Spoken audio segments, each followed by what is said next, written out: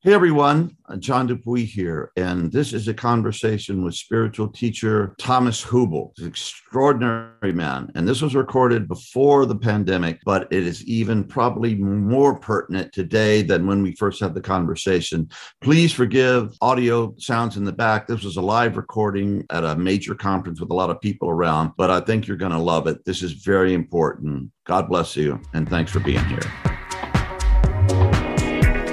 Welcome to Deep Transformation, Self, Society, Spirit, life-enhancing, paradigm-rattling conversations with cutting-edge thinkers, contemplatives, and activists with Dr. Roger Walsh and John Dupuy. Join us in the evolutionary fast lane as we take a deep dive into transformational practice, peak experience, profound understanding, powerful contribution. If anybody doesn't recognize this gentleman next to me, this is Thomas Hübl. He is an Austrian spiritual teacher who currently lives in Tel Aviv. You probably know him if you're watching this, but he's probably one of the most, if not the most prominent spiritual teacher in Europe. That's a big deal.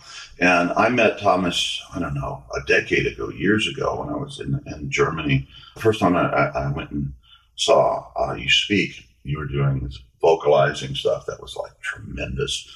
And you're a very beautiful man. I mean, you look like what Jesus should look like if we were going to do a Jesus movie, and you have a very gentle way of putting yourself out that is very attractive to people. And I was going, oh, this guy's going to get into big trouble, because based on my experiences with lots of spiritual teachers, and it's been a decade later, and all the vibe says that you're a really good guy.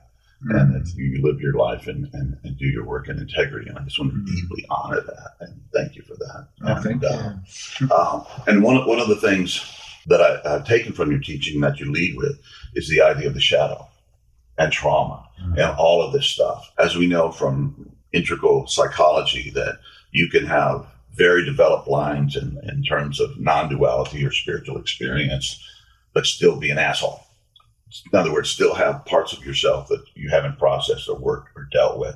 So it keeps that transmission from coming out in all its glory and twisted, and it comes out in all kinds of shadow ways. So let me talk about your emphasis on shadow. And the other thing that is so heroic is your collective trauma work. Mm-hmm. And you live in Tel Aviv, and you're from Austria. I mean, obviously the connections. That is one of the most courageous, ballsy things I've ever seen as far as a spiritual teacher grappling with, and incredibly necessary. So, yeah. So first of all, thank you all for this conversation. I think you said it, because there's one thing that I don't fully agree with when people say people have non-dual awakenings and then they are an asshole. So my sense is, in understanding shadow and trauma, is that there are still parts that are actually not part of that non-dual awakening. Mm-hmm. So people enter states, as you said, but that which is excluded or shut unconscious stays excluded and shut unconscious. And so people enter these meditative high states without actually transforming that shadow material into that non-dual state. So there's still some separation that we are not aware of going on. And I think that's what you're referring to, is getting acted out later. So it's not non-dual by definition if you haven't done the shadow work. That's right. Yeah, it's still partial. Yeah, because it's not an embodied. In the mystical traditions, we, like the essence of the wisdom traditions, we look at like initiation or realization, but then the embodiment of it is if you're able to walk it. We are saying that the word, like in the Bible at the beginning, the word is creation. And if the word and the walking are not congruent, it's not non-dual. It's only non-dual if what I say and what the transmission is the same. Yeah. The word is the energy. And so I think that makes trauma work and shadow work highly important. And you cannot be in a non-dual state. You can have an awakening, but not a kind of an actualization and an embodiment of that awakening. And I think many spiritual teachers, including all of us, are basically more and more and more embodying that realization into our daily walking.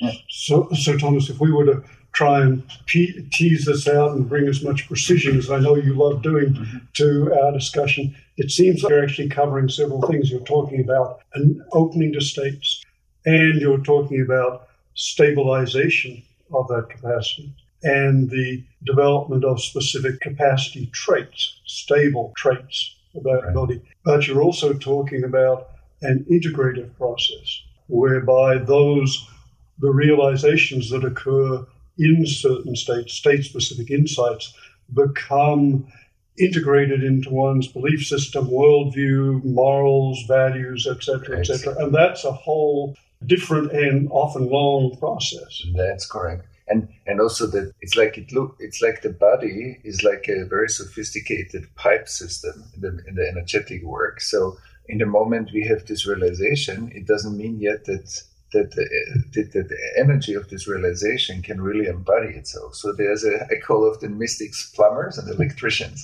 So there's a lot of plumbing that we need to do in order to unstuck the pipes, that there's a congruence that the cells and the highest realization are actually not two. And it's not a removed state, and then I go back into my life and I have all kinds of crises and create all kinds of mess. That's not non-dual in my understanding. So the ethical upgrade is a necessity of the spiritual awakening. And if it's not happening, then there is somewhere some kind of, layer that is unconscious that prevents them from really going down all the way. And that, like when you see the footsteps of Buddha, and you say when the Buddha makes a step, you have a golden footstep, that actually means that the highest light has a kind of a grounded or root chakra realization. And if that's not happening, it's not fully congruent yet in the vertical axis of the person. Yeah, and as yet we don't have a really good vocabulary for this in the contemplative world. In the psychotherapeutic world, there are some concepts that are applicable and I think very, very similar. One could have valuable insights in the consulting room, but then a couple of challenges. One is to stabilize them so that they are more available and that recurrent is not just a one-time event. Second is generalization so that those insights generalize in their behavior outside the consulting room into daily life. And those two processes are in addition to any initial insight. That's right. And that's why we discern in our work, we say, okay, there's state practice through contemplative practices, prayer, meditation, contemplation. So and group practice and chanting or whatever. There are many practices. But then there's process awareness. And process awareness is really a refined practice. So to see all the incongruences that the unconscious or traumatized field in us and in our society creates, that's a lot of awareness, because that's a never-ending journey. So because that's why a mature practitioner is the one that stopped asking how long it's going to take. That when we are really walking without trying to find out where is the end, which I often say is the forward projection of our mortality, and we project our death onto the divine and say, where is the end of my journey? But there is no end, really. And so the karma that led up to this life and to all the conditions of our time right now, they cannot be evaded. So it needs to be integrated. Yeah. And Tibetan Buddhism has a very valuable contribution here because it distinguishes between three developmental maps on the spiritual path. The first one is from an initial turning towards spiritual contemplative practice, and it culminates at the kind of states or openings that are what get most of the attention in our culture and the world. But then they start a whole second map, which is the stabilization of those states. That's right. And the integration into personality until the realization is a continuous 24-hour day, waking, sleeping, non-dream, sleep, continuity of awareness. But then they go to a third map. Beyond that, even after a 24-hour day, continuous awareness, unbroken love, etc., then the third map to Buddhahood is one of ongoing purification. And our culture doesn't have those second and third maps yet. But they're very valuable addition. Very important. That sounds very lovely. I think that's exactly what we were talking about. Beautiful. And Thomas, you mentioned yesterday in your talk, someone asked about your daily practice, and you talked about at the end of the day that even in a 24-hour period, things can build up in the unconscious or impressions or something that you can't even remember that have to be cleared out and have to be released. And it sounds exactly like what and that's why I'm saying often when snowflakes drop into water, they become the river. But when snowflakes drop onto ice or fall onto ice, they pile up. So whenever I have a difficult moment, it means that there's not an external issue. I am not able to fully process and relate to that situation. Let's say we have a difficult conversation, but what does actually difficult mean in my emotional, physical, mental experience? If I leave that difficult moment and I feel disturbed, and then I don't really come back to it at the end of my day, and I really look what happened with John here. Mm-hmm. So if I commit to a spiritual path, a contemplative path, then me really making a commitment, at least one of those difficult moments, if I had one that day, I will sit in the evening at least 5 minutes or 10 minutes and look for myself, what was the experience that I couldn't process? Because otherwise, my nervous system kind of gets more and more piled up or filled up with stuff. And then I feel more and more stressed, and I have less and less digestion time. And I think digesting experience in our fast-paced world is an issue, because many people say, I don't have time. But I don't think it's a matter of time. It's a matter of trauma. Time is always short in the traumatization. When we are traumatized, we often say, I don't have time space. Because trauma is a collapse of time space. And whenever things get tight, it looks like we don't have enough time. And that's why I think we have to consciously commit to the cleaning up of our 24-hour period, and then of our longer lifetime, and of our childhood, and our transgenerational and collective human past. Because if we don't commit to it, it will run me. Yeah. Or I will make space to clear it more and more as I can. But without commitment, it will simply run my day. Like it's if I don't take care. And then I recreate the same difficulties periodically. And if I don't take care, why I have similar arguments with my wife, in my marriage, with my kids, with my colleagues, I will just keep on doing the same thing. And then actually tomorrow is my past, not my future. Because tomorrow I recreate the road. Like I often say, I take the road from behind me. You take the highway and you put it in front of yourself, and you drive on the same highway that you drove already. So you're actually driving into the past, not into the future. And I think that's why that's so important. Yeah, right. Yeah. And with practice, I imagine you become more efficient. You get better at recognizing the disturbances in your psyche or the stuff that comes up, right? Oh, yeah. Yeah. You become better because you practice it more. You become more resourced. And then you also know, if I have no clue why I ran into this difficulty with you or what happened for me, then my response ability, like my ability to respond to the difficulty, is that I go to you and I look for your help to help me clarify what happened here. If I don't do it, I'm not a serious practitioner. Then I practice when it's easy and when it fits into my life, but I'm not making my practice the core, and it doesn't matter if it fits to my life or not. No, but that's not, if the practice has the highest priority, or in the Jewish tradition, it says that Israel is not a country. Israel is the straight way to God. So it means that I make the divine awakening my highest priority. And people who are observant Jews, they, for example, keep Shabbat. It's like the contemplative day. And there is not a question for an observant Jew to say, oh, this weekend it fits, but next weekend I want to see friends. Nobody would ever say that. You know, you build your life around Shabbat. That's just a contemplative day you keep. And in the Western spirituality, we still, like an accessory in my life, I do a little bit of contemplative practice when it suits me. But if I'm not committing to something serious, life, my conditions will always take over my practice. And that's why if I'm committed that I go to you, if I cannot clarify it myself, first I do it myself. Yeah.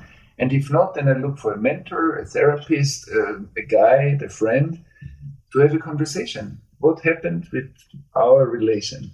And I don't go and talk badly about you behind your back, but I go to clarify my stuff with you. And if we do it, we actually clear our relational network more and more so that my external environment starts to reflect my internal practice. So that my internal practice is visible around me. And when people say, how far am I on my path? I say, look at your life. If your life is a mess, you're not far on your path because you're not able to make a congruent manifestation of your internal state around you. So when outside and inside are very disconnected, so that's the basic function of trauma. So I hear you saying also that you feel it's essential that when you're dealing with shadow issues, that your practice include working with somebody outside yourself. Oh, yeah. For sure, relational, and that's why I believe that it's good for people, for many, like for us to read self-help books and what we can do on our own by ourselves. But I think ultimately every serious shadow and trauma work is relational, because many of the things that we learned, like psychotherapy, knows that a lot of the stuff is relational. Actually, many traumatized people try to do it on their own, because if relation hurt me, I don't want to go back to it. I rather find out from a book how I can help myself. Yeah. And I don't want to go back to what's challenging me. That's really trusting you. That's really opening myself. Scary stuff. Yeah, scary stuff. Yeah.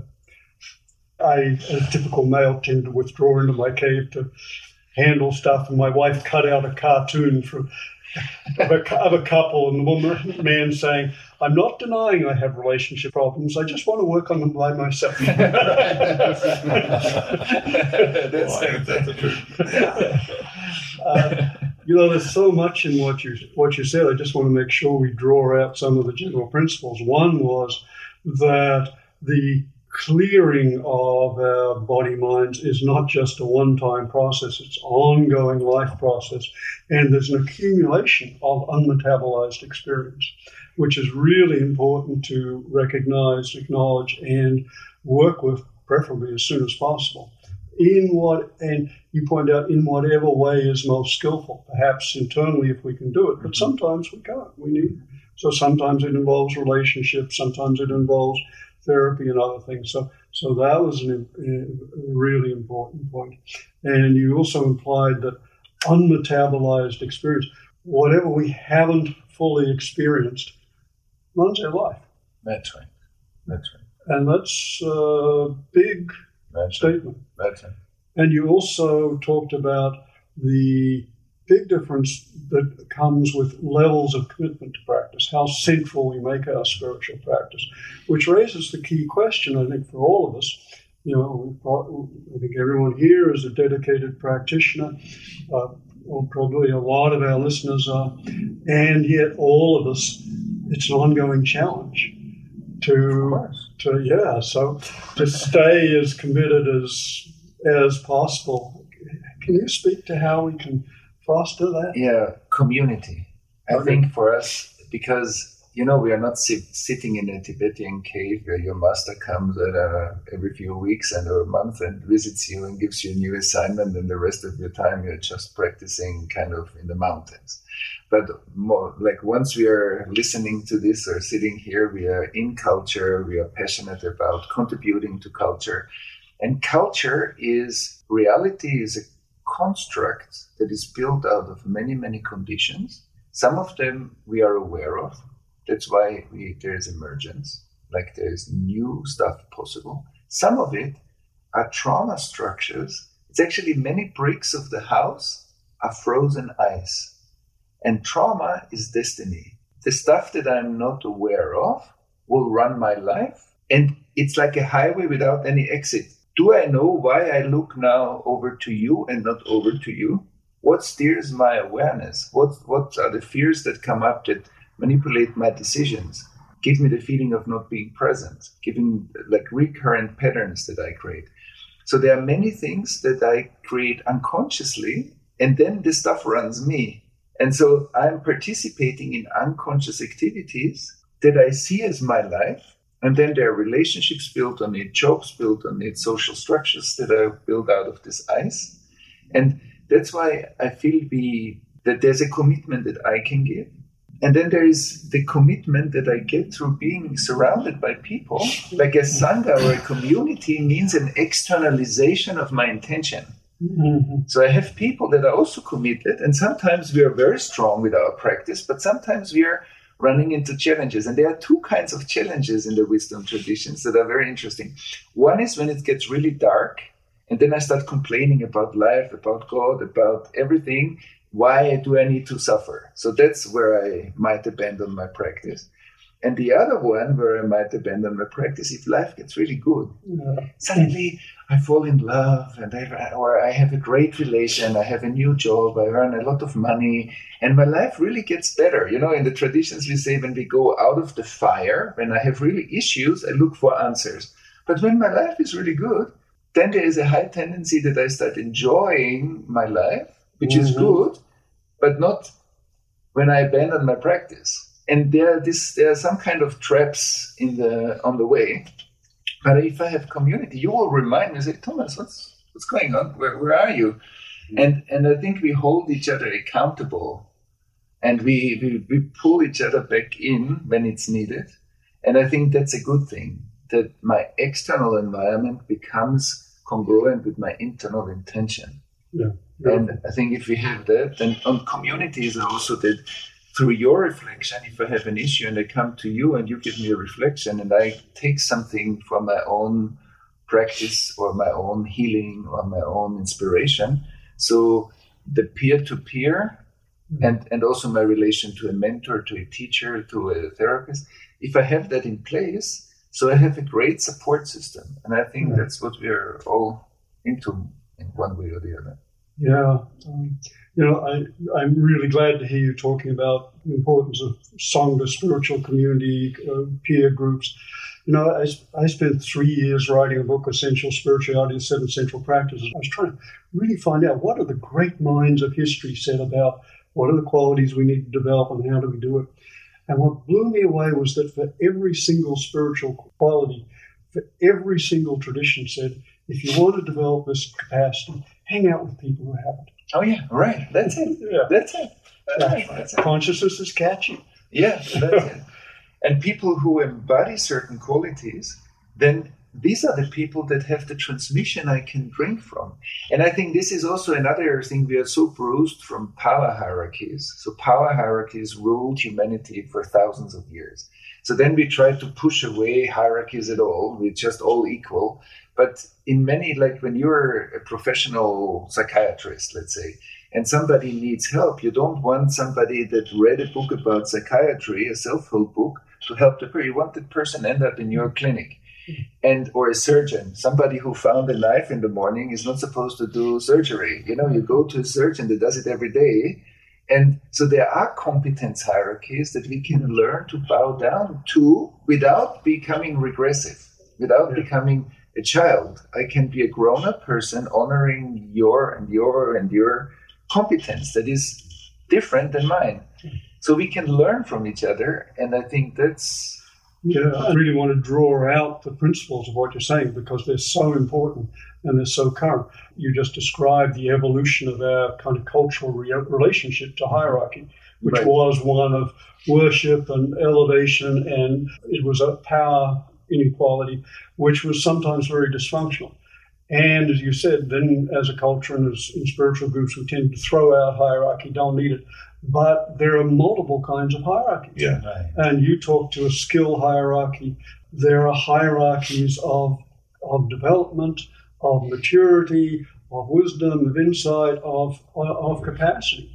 And we really need to honor those. Yeah, exactly. And they can be fluid, too, in relationships. Like in I Awake, I have this great group that I work with, but in different projects, some people you're going to be in charge of it, and I'm, listening to you, or you're the senior person there. And I wanted to bring you into this, Doug, because our relationship started when we started talking, and we found we both been suffering, and we both had a commitment to practice. So how is this what Thomas and we're talking about here?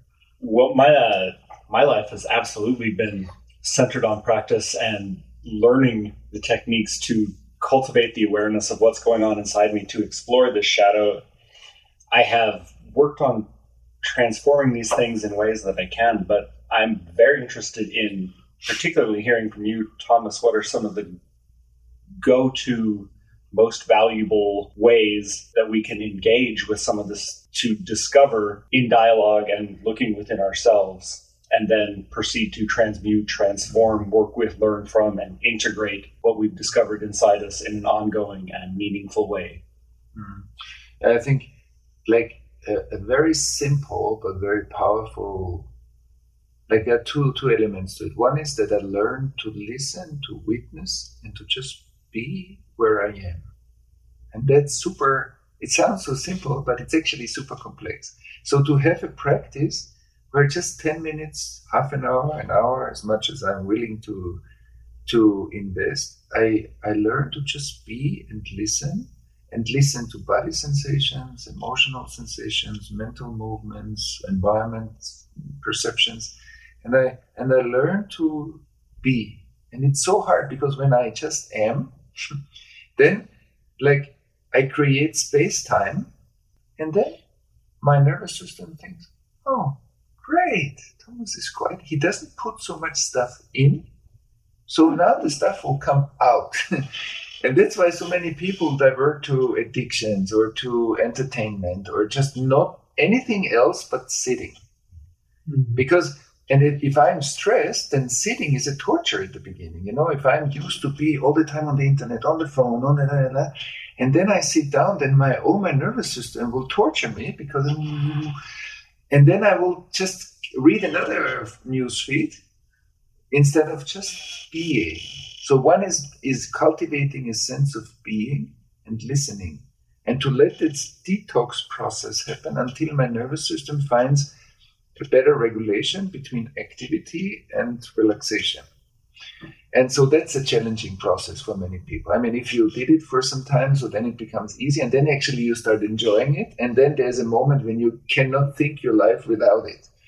But and then there's another one that is very simple but very powerful. So trauma is a fragmentation in our nervous system. Like the trauma response means that when I experience something overwhelming, I can shut down part of my nervous system. One part goes into stress, and the overwhelm's getting shut down, numbed, and put unconscious.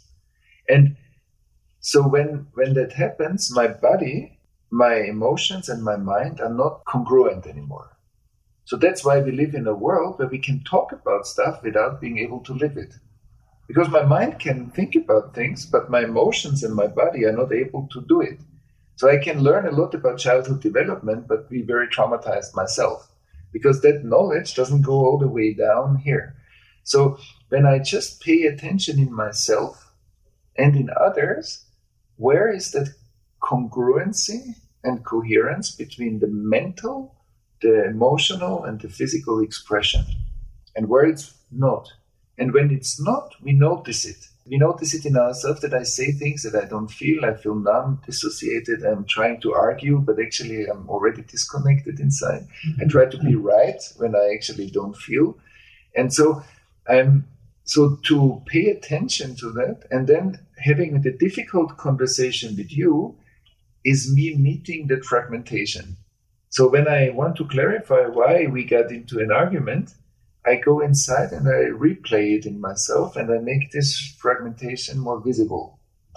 And then maybe the last thing is, and that's why I'm so passionate about collective trauma, and I wrote also a book about it now, because we did a lot of work on the Holocaust. We started with the Holocaust past, and then we took it to racism in the US and to different dictatorships or war zones around the world.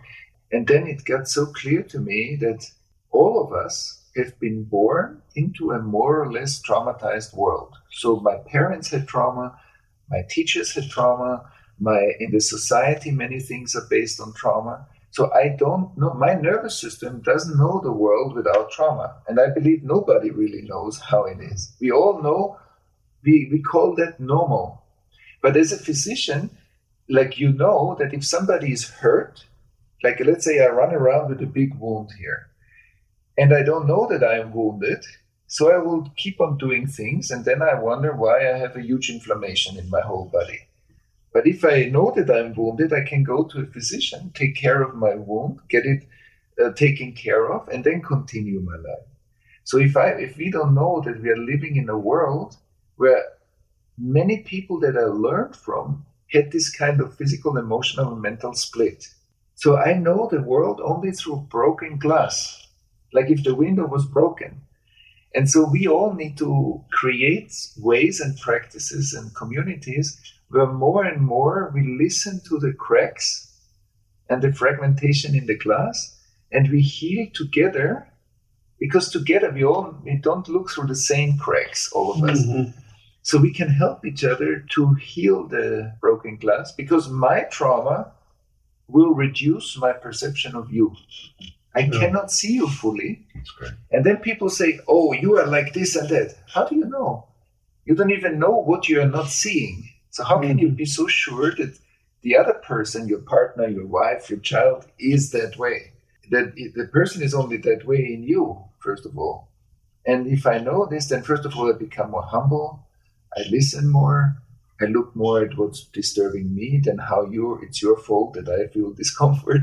And if we can, these are all practices, I believe, to heal the kind of broken glass of reality.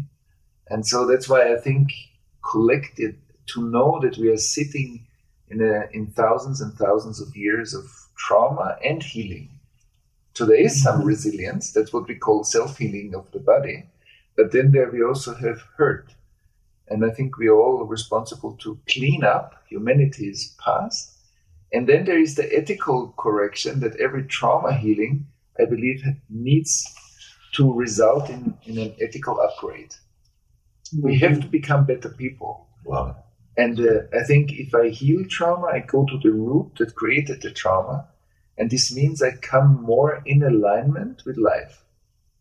And I think that's our practice, how to walk this path for however long it takes, forever, to heal that broken reality. Thomas, let me ask you about your work with collective trauma. And when I was in Berlin, I don't know, some years ago, I read an article where you had gotten a former concentration camp guard and a former concentration camp victim, and we're doing some kind of collective trauma work. And I think I wept when I read the article. It's like, oh my God, that is incredibly courageous. I would just like to hear about your work, and what is it, just working on the people that are in the room and witnessing it, or do you feel you're tapping into some kind of larger field of human experience? First of all, it started to happen in my groups in Europe that we saw this eruption. So 50 people at once started to cry, and they saw like horrible images from the Holocaust, internal images and stuff. And then it happened over and over again, just with different people, the same process. And then we created intentional events. And I think it's what you're saying. If there's a group of people, let's say 500 people in a room, and we create an intentional coherence, which means a relational coherence, safety, and presence, and different ingredients. So then the field in the room is able to mirror the unseen dimension that is stored in the cultural unconscious. So that's why I often say, underneath our cities, we have dark lakes. And those dark lakes, they stay there. They are denied, suppressed, and it needs special conditions. Either they run our society unconsciously, or we consciously create community. And if the relational field is like many viewpoints, creating kind of a complexity that can, like the pixels on your laptop. And we become the pixels that display the undigested past. So there is a field. So Germany in 1943 is alive in our nervous systems like everything that hasn't been integrated, is still living in our nervous systems, and we have the capacity to learn to tap into that information collectively, and then it starts to appear in the room. And if people are intentional and people have a certain skill set and it's a guided process, and we did it with like 40 therapists and 1,000 people in Germany with a video conference between Germany and Israel. And many people came. People felt, yes, this needs to happen. That's the future, I believe, of healing that we go into. Collectively synchronized fields that have the power to take a chunk of that collective unconscious, bring it up, process it, and integrate it into the flow of the potential of the culture. And I believe that the suppressed material always brings back 200% of energy. The frozenness and the energy that the fridge needs to keep it frozen. Mm-hmm. So it's had 200% energy that come back into potential, like human potential. And so that's a shortcut of a much longer. Yeah. I don't know if it was that time when I saw you when I was in Berlin, but I was meditating. Nadja Lynn, she's one of our creates, helps us with I Awake and works with us. I was at her apartment and I started meditating, and in the exact words that you said, I felt like I fell into this huge underground reservoir under Berlin of tremendous pain and horror and suffering. And I must have meditated an hour and a half. I was there a long time. And I was just like, oh, yeah. And when it was over, I mean, Helmut and Nadja, their friends, they could tell something had been going on. And I felt empty. Okay, just like completely drained, but not in a vampiric, awful way, but just like emptiness and clarity and humility and awed, frankly, by the experience. And it sounds exactly like what you're talking, the work that you do. Yeah, and I think also in our society, many people that are traumatized, had a difficult childhood, had like certain circumstances in their life, or are very sensitive, they are very easily affected by that. And maybe some of them end up in psychiatries, or they end up in difficulties or with addictions. But actually that field lives in us. It's not out there somewhere. It's like, as you said, when you sit and you really focus, you can tap into this stuff, either voluntarily or that stuff starts tapping into you. And I think many people don't know how to navigate when that happens to them, and then they look like crazy, or there are many things how that affects us anyway all the time. Or then somebody takes a gun and then goes into a school and shoots around. But that we are all part of that person going, even if we cannot say it's just a crazy person that did that. Like our culture has many unconscious and unseen rivers that lead up to such eruptions of them. Yeah. And I think we need to take more cultural responsibility for the stuff that happens here. Yeah, so as I listen, there's so much in what you're saying, and I'm trying to pull out some of the principles. It seems like the core theme of what you're describing is first that unmetabolized experience of any kind runs our lives. And that unmetabolized experience can be either from personal experience, or it can be part of the collective cultural experience, which somehow, and we haven't talked mechanisms, and maybe we don't need to understand the mechanism, but somehow that becomes a part of us, that each of us in a way is called to open to and metabolize our aspect or part of that collective suffering. And it seems like you're suggesting that is really a crucial necessity for all of us, individually and collectively. That's right. Because I believe that in our bodies, the first time I flew into Kathmandu, because we brought meditation groups to the Himalayas. So I sat on the plane and I looked down and I saw the city at night with all the veins of light and so on. And then there were the dark spots where they turn off the electricity, the power, because they don't have enough money for the electricity. And I sat on the plane and I thought, wow, I can't tell if that's a part of the city, if there is a lake, a forest, a mountain. And then I thought, well, what a genius explanation for the unconscious. Like that stuff is happening. If that's a part of the city, then people are living there. They're doing what they're doing in their houses with candlelights. But me, from the plain perspective, like the sense of self that is aware of stuff that's going on, is not aware that in those parts of my city, processes are happening that I am not aware of. Since I believe that we are kind of sculptures in a transpersonal nervous system, because my nervous system is hundreds of thousands of years old. It's not just my age. The complexity of my nervous system is much older than I am. I'm just living in it, as Thomas or every one of us.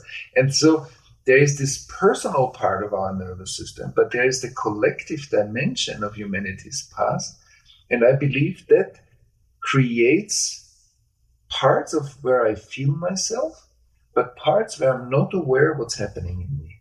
Mm-hmm. So that collective dimension has effects on our health and on our ways of creating societies that we are not aware of when we don't feel them.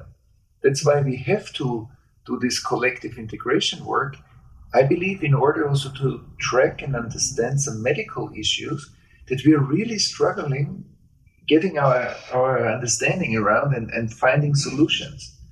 And I think that there are very persistent issues in our healthcare system and our health that I believe we will only understand when we explore that collective dimension more, that's going to give us, and this doesn't disregard the personal work that's needed and the therapy work, but I think there's another door that opens after 150 years of Freud and everything that came after.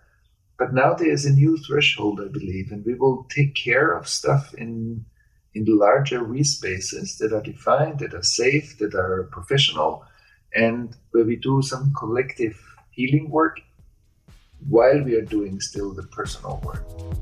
If you've had your mind blown and your heart blown open by our conversation with Thomas, please stay tuned for part 2. Today's episode was brought to you by iAwake Technologies. Visit the Deep Transformation website to find out more about iAwake's audio tools designed to wake us up, grow us up as a part of our daily deep transformational practice. Thank you for joining us. If you enjoyed this episode, please subscribe to the Deep Transformation Podcast, and we greatly appreciate your comments, suggestions, and questions. Thank you for all you are and all you do. From John, Roger, and the Deep Transformation team.